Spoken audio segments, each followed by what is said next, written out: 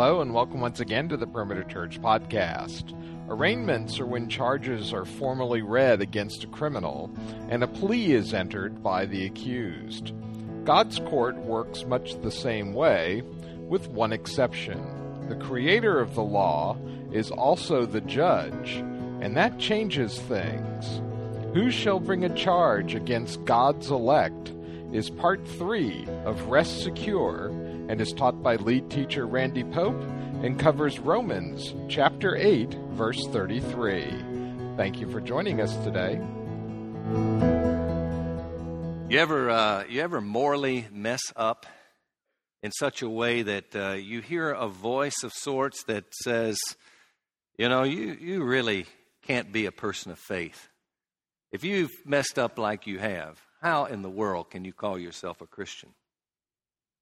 Or perhaps you've heard that same voice suggesting from time to time, when you die, you may not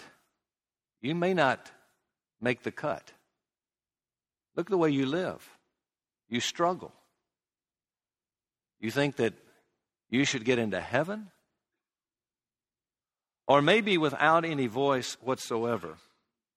You find yourself living without the security in a love relationship with God that produces a byproduct of joy, where you find daily, even though in the midst of life as it is, that you just can't find that joy that you're looking for in life. If that be the case, I think you're going to find as a Christian that this series is going to be very helpful where we are and where we're going, particularly today. If you're outside the faith of Christendom, you're really trying to figure it out and understand what it means to be a believer, I think you're going to find this to be a very helpful text. I'm going to invite you, if you have your Bibles, to turn in the book of Romans. Romans chapter 8. Our series is entitled Rest Secure. And we're using verses 31 through 39 over these weeks. I want to remind us all as I read this is the Word of God. This is what He's given to us for life, for faith, for practice, and it is the inspired, inerrant, infallible Word from Him. Beginning in verse 31 of chapter 8. What then shall we say to these things? If God is for us, who is against us? He who did not spare His own Son, but delivered Him over for us all, how will He not also with Him freely give us all things?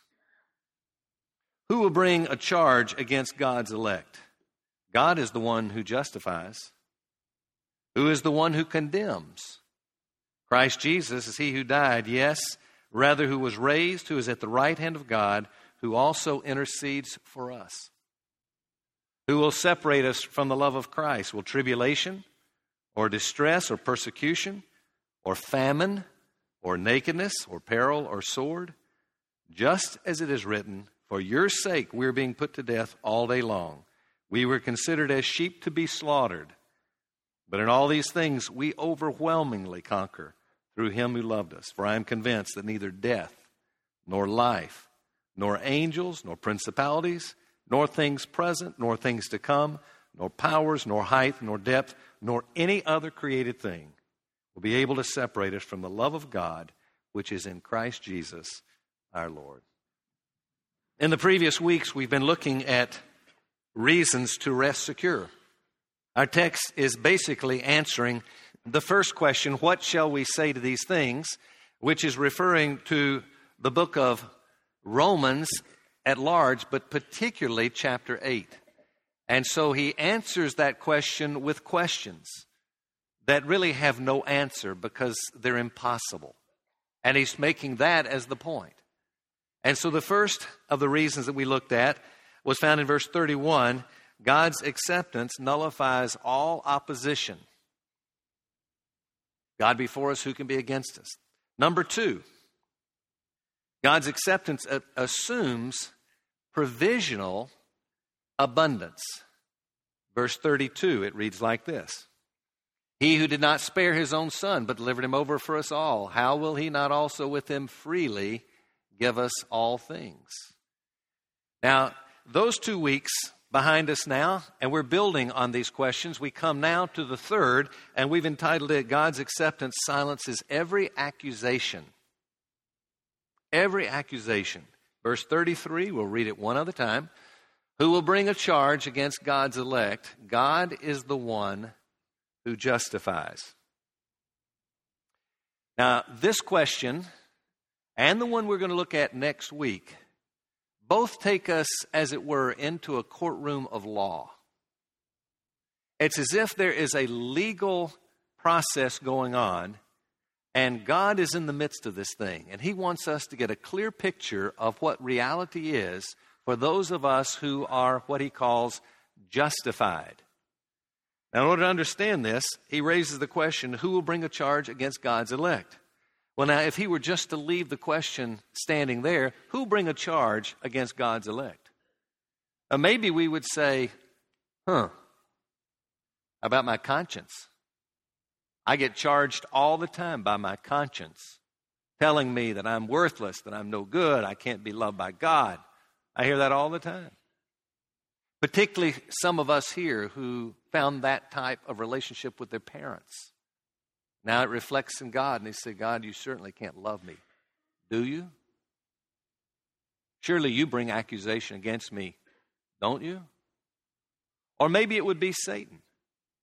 I mean, isn't he called the accuser of the brethren? Well, certainly he accuses me. There would be an answer to the question. But he doesn't stop there. Instead, he adds, God is the one who justifies. And with that statement, everything changes. Everything changes. Now, the details of this we need to look at. I'm going to parrot a bit from D. Martin Lloyd-Jones, one of my favorite commentators. He has a great commentary in Romans. And if you want to really get into it well, read his stuff. But let's look at first God's elect. Let's break it down this way. God's elect. Interesting that it uses the term elect. Now, that's a hot term in the church today. You used to talk about election. People say, well, are you one of these churches that believes in predestination, election, that kind of thing? I always say, oh, yeah, we believe that. Believe it with all of our heart. How can you believe that? Well, because the Bible teaches it. And it does. I always tell people, don't ever say you don't believe in election, because the Bible clearly says God chose, God elect, God predestines. He says it over and over. You got to believe it. Now, how you interpret that may be a different story. But I'll tell you this, Christian, the way that you and I are going to interpret that is going to make all the difference in the world and how we live securely. A very critical term. We have to think of ourselves as the elect, chosen of God. You know what this is? It's a summary statement of what he said in verses 28 through 30. If you were with us in that part of this series a year or so ago, you heard us teach through the doctrines of election.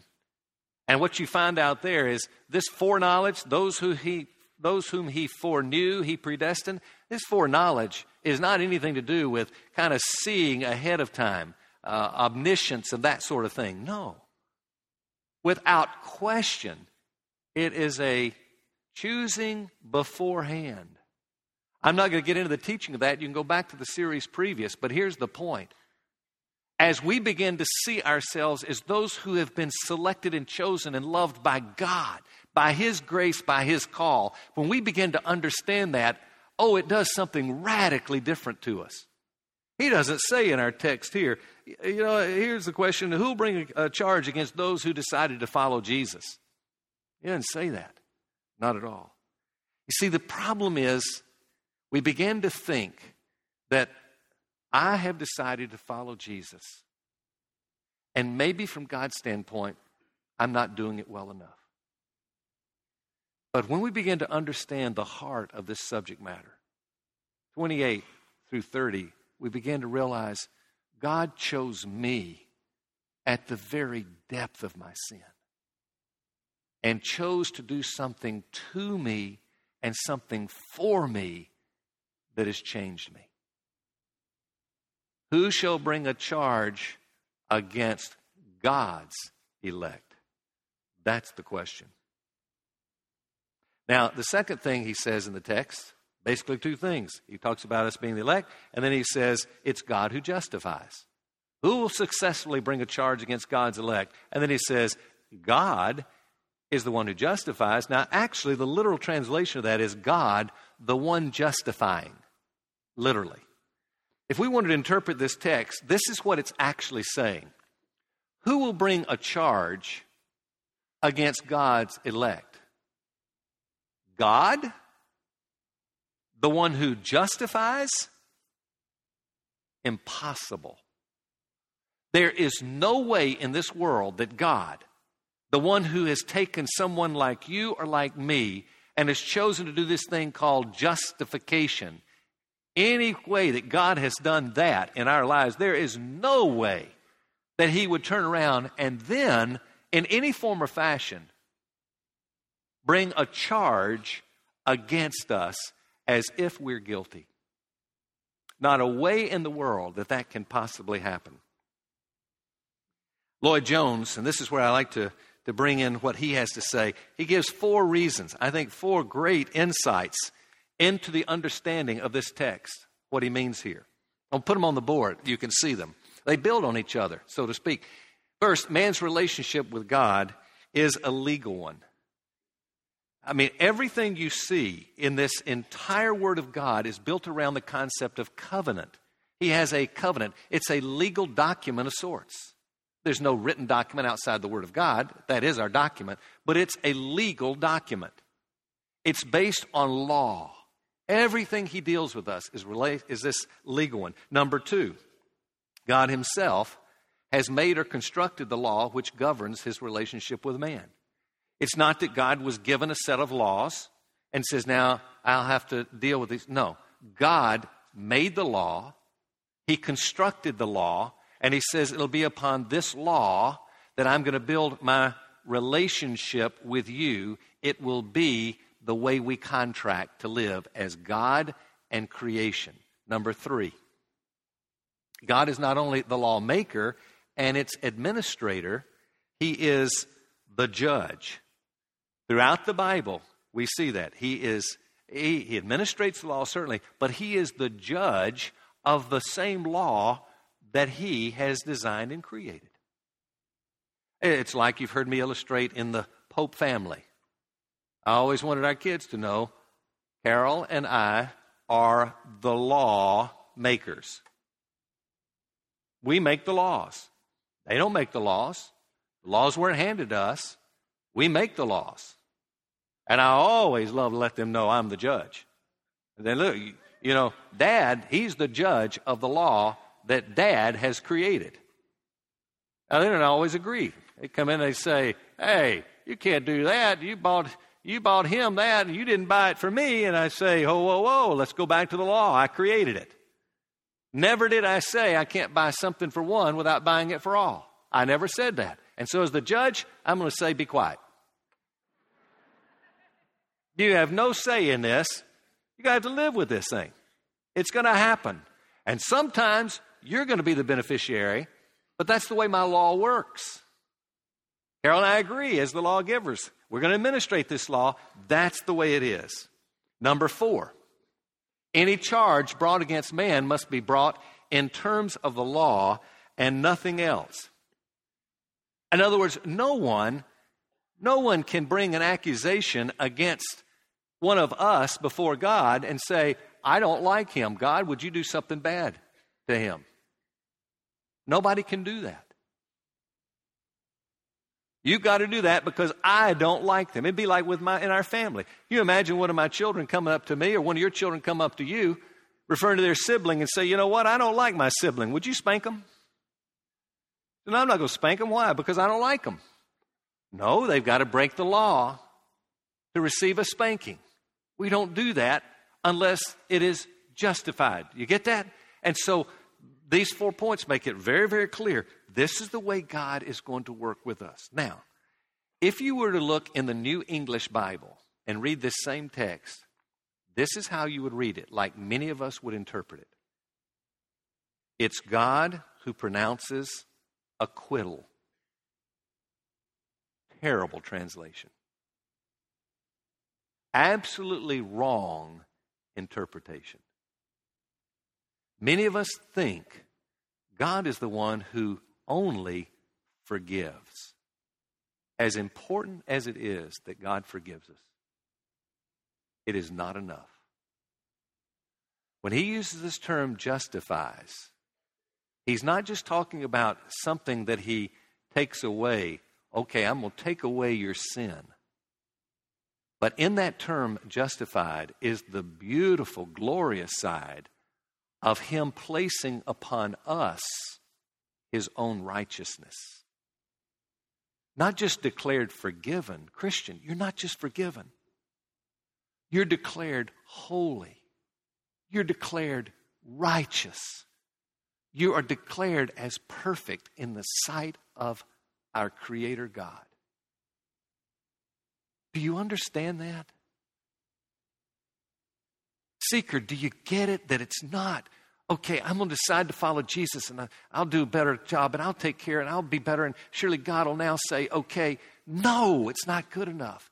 Even if he would say, I'm sorry, he's got to place upon us a new nature of righteousness that he's given to us. A heart that says, I see you now in the righteousness of Christ. How can that happen? It's because of the fact that God is not only the one who justifies, but he remains just when he does it. Would you read with me Romans 3 in verses 24 and 26? We read these words, being justified as a gift by his grace through the redemption which is in Jesus Christ, that he might be just and, note this, the justifier of the one who has faith in Jesus. The two have to be together. And so, how does that happen? He takes our sin, he imputes our sin into his own Son, thus he dies on the cross, and then Christ's righteousness is in turn imputed, placed within us, so that we have his righteousness. 2 Corinthians 5:21, important text here. He made him who knew no sin to be sin on our behalf, that we might become the what? The righteousness of God in him. There it is. Justification, once for all, takes care of our sin. Past, hear this, past, present, future. We stand righteous. See, we could imagine a courtroom situation. Maybe in this courtroom scenario, the one who has been charged seems to now be free. It looks like any of the prosecutor's case has fallen apart. It's not going to hold water now. Looks like you're about to be freed as the one who is being charged. And all of a sudden, the prosecutor comes and says, whoa, Judge, one final word. I just realized something here. And then he turns to subsection so-and-so in subsection so-and-so of the annals of our laws and says, based on this technicality, I think I can charge this person here with the guilt with which he's been charged, and therefore he has to be prosecuted. And the judge says, oh, I didn't realize that. You got me here. I mean, based on the law, you're right. There's nothing we can do, but we have to prosecute, and now we have to deliver judgment. Folks, that'll never happen with your God. It will never happen. Once you come into his kingdom, you become a righteous person. And based on that righteousness, you will forever, regardless what you do, regardless what you say, regardless how you fall in the most immoral of ways, you are forgiven. You are cleansed forever. Righteous in his sight. Who's going to bring a charge against God's elect? The point is, if God won't do it, then no one else can. And if they were, God's the judge, and he uses his law, and based on his law, we're free. Woe to the congregation that hears that message with a period right now. Because as true as everything I've said is, we have to go one step further. And so, I want to introduce to you the whole concept of this law and how God has given us a law and where we stand in relationship to that law. You know, since the charges that are leveled against us as sinners have to be in terms of the law, we have no problem because, you know what, we're no longer under law as Christians. We're not under law. We're under grace. True, true, true. We are under grace. Romans 10:4, I think, puts it as clearly as you could ask it. For Christ is the end of the law for righteousness to everyone who believes. It is the end. However, I want you to understand this. There are 3 usages of this law. And so I'm going to put you into a little theology here. 3 uses of the law. First, the pedagogical use of the law. Now, the word pedagogy, it's a word that talks about the function or the work of a teacher. Everything I've spoken now about how we are free from the law, we're not under the law, has to do with it as a teacher to us, as a means by which we relate in order to come into relationship with our God. It won't happen. The law is given to reveal God's righteousness to us and our own sin. We see the law. I love the illustration of when you raise the shade in a room and the sunlight comes through, and all of a sudden you see particles of dust that you never saw before. There's the function of the law. Those particles are always there. We don't see it, and all of a sudden the light comes through. Whoa, whoa, whoa. Well, the light of the law shows us our own sin as well as the righteousness of God, and it sends us running to Christ. That's why we call the law a tutor that takes us to Jesus. Very important to understand that. Christians, you and I are not under the law. That has to do with our salvation. We are not under the law anymore. Now, if you that are outside a relationship with the Lord, you would be considered under the law of God right now, but not Christians. Please don't think this. Old Testament law, New Testament grace. No, those that were true followers, not under the law. In the New Testament, those that are believers, not under the law. Old Testament, non-believers, non-followers, under the law. New Testament, it doesn't matter if you're not a believer, you're under the law. Always. We are under grace as believers in this use of the pedagogical usage. Number 2 usage of the law in the Bible is the civil use of the law. Civil use. This is where the Bible says, don't do this, shouldn't do that. This restrains. The civil use of the law is to restrain evil through the use of punishment even, but it's to say we're going to restrain evil. We cannot change the heart. The law will never change the heart, but it can change the behaviors of people without the heart. And so it is used in a civil way throughout Scripture, a very appropriate use of the law. The third use is what's called the moral use of the law. And the moral use of the law provides the guidance to live righteously in gratitude for the grace that's been given to us. That law, the moral law, abides forever, and we live to that law, even as we would see in 1 Corinthians 9. The 21st verse reads like this. It says, to those who are without the law, as without law, and he's talking about how he's relating to Christians and non-Christians, but the point is that though not being without the law of God, but under the law of Christ, referring to himself, Paul, not being without the law of God, but under the law of Christ, so that I might win those who are without the law. You know, what he's simply saying there is the law as interpreted and applied by Christ. What he's saying is, oh, then there is a use of the law in my life. I'm not under the law, not the law as we know the law, but the law of Christ in the sense that God has interpreted his word for us and says, Christian, follow me in this way. Here is my truth. Here's what I want from you. Here's what you should do in your life as a Christian. Here's what you shouldn't do. And we have that law to live by.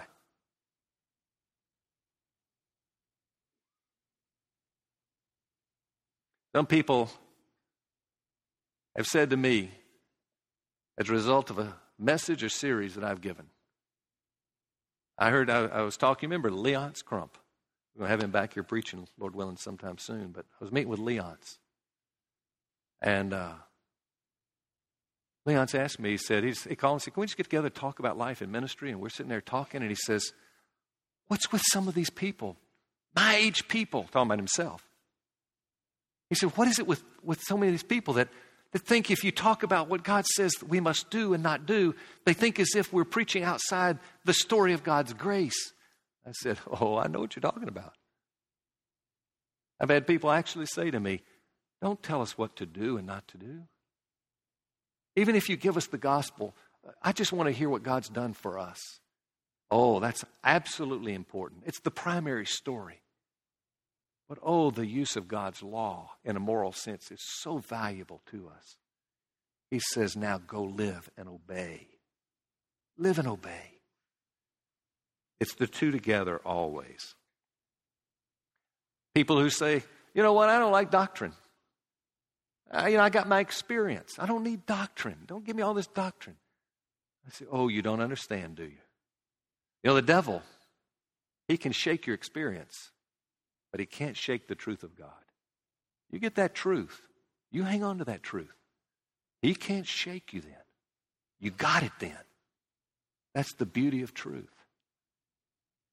I can't help but think, Martin Luther, when the Reformation happened, not by his design, but by him being a tool of God to bring it about, I can't imagine the joy that he must have experienced when he first saw that light and truth, and he says, I am not justified by my sanctification. I don't have to get better in order for God to love me. I am declared righteous by the work of Jesus himself. One author puts it like this: never will there be a case before heaven's throne where God will ever consider questioning a believer's eternal state or acceptance. No prosecutor can ever be of any avail if Jesus Christ, who is our advocate, is pleading our case and God the judge has already pronounced us innocent. One other person puts it this way: God will never open a hearing in any case involving us in a cause which could bring us into eternal jeopardy. I want to wrap this up into conclusion. I had a friend who came to me, and he was so concerned because he'd been accused of something that he had not done. And he says, I'm not concerned about the fact that I'm guilty, because I know I'm not. What concerns me is that there are going to be people in my realm of relationship and so forth that'll never know the truth. And they're going to think that maybe I could perhaps have done that. And it concerns me that the truth won't really be there. You know the beauty of our relationship with God? It's not that God knows our innocence, because we're not. We're not innocent at all. What he knows is our forgiveness and our righteousness. And we can stand before God and say, I'm forgiven, I'm righteous. So which would be worse? Which would you, if you had to pick one or the other, which would you pick? To be accused and not guilty, or to be accused and guilty? Well, we don't have to make the choice, because with our God, it's guilty but not accused. How about that, folks? Seeker, do you see why we've got something so wonderful?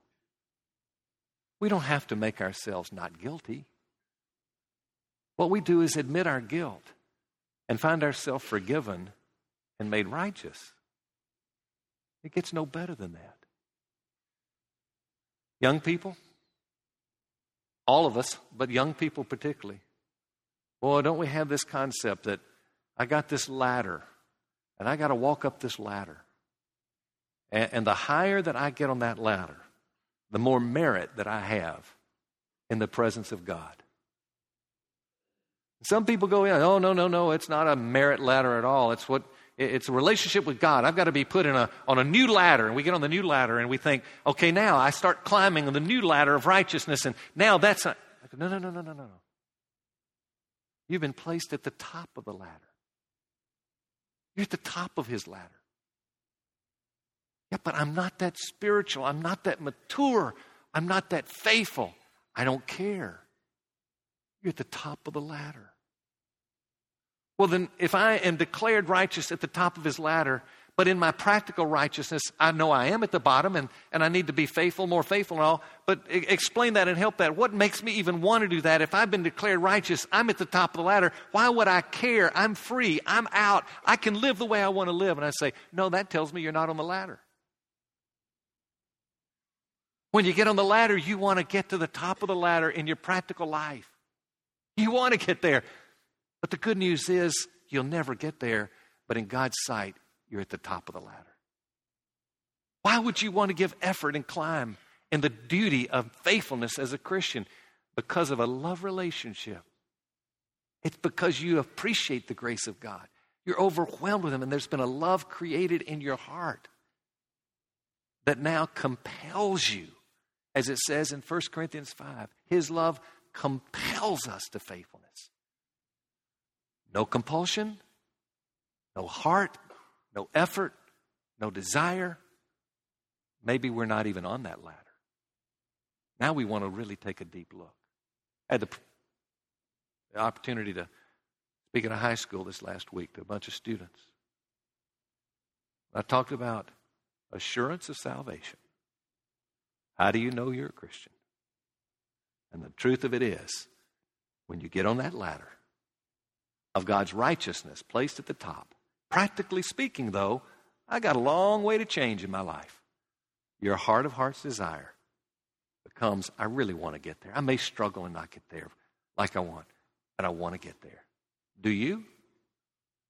If you do, rejoice in this. You're at the top of the ladder. So, you blow it morally. I mean, absolutely blow it. Good news, you are forgiven and pronounced righteous if a Christian. You die, maybe of suicide. There's no moment of repentance from sin of suicide. And you're a child of God. Where are you? Perfectly righteous before God.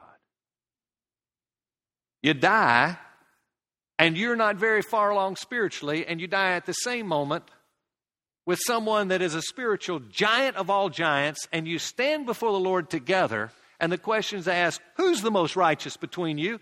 What are you going to say, young of the faith? Equally the same, if you know the truth. Practically speaking, he lived a more righteous life, but we're both equally declared righteous in your sight. Love the same because of your goodness. Folks, that's good news. That's why we call it the gospel. Let's pray together. Our Father in heaven, thank you for the great truth. It reminds us as a voice that screams at us to drown out all the other voices of condemnation, to remember that it is you who is the judge. It is you who justifies, and you use your law, and we're no longer under that law, and therefore, thank you, God. Thank you, thank you. And may that very truth, the reality of that, drive within us a deeper desire to obey, to follow, to love. May we find our hearts so enthralled with what you've done for us that we'd want to live for you. Grant that, we pray. And for all of our friends here outside, a relationship with you. God, would they see now the beauty, the splendor of what is given in salvation. And may they run to your cross even now and say, please, Lord, I want to be yours. We thank you for your love. We thank you in the name of Christ our Savior. Amen. Perimeter Church is located at the corner of Highway 141 and Old Alabama Road in Johns Creek, Georgia, with services Saturday night at 6 and Sunday morning at 9 and 10:45. Please visit our website for more information at www.perimeter.org. Be sure to visit the Media Resources section to give us your feedback and find other messages from our teaching team.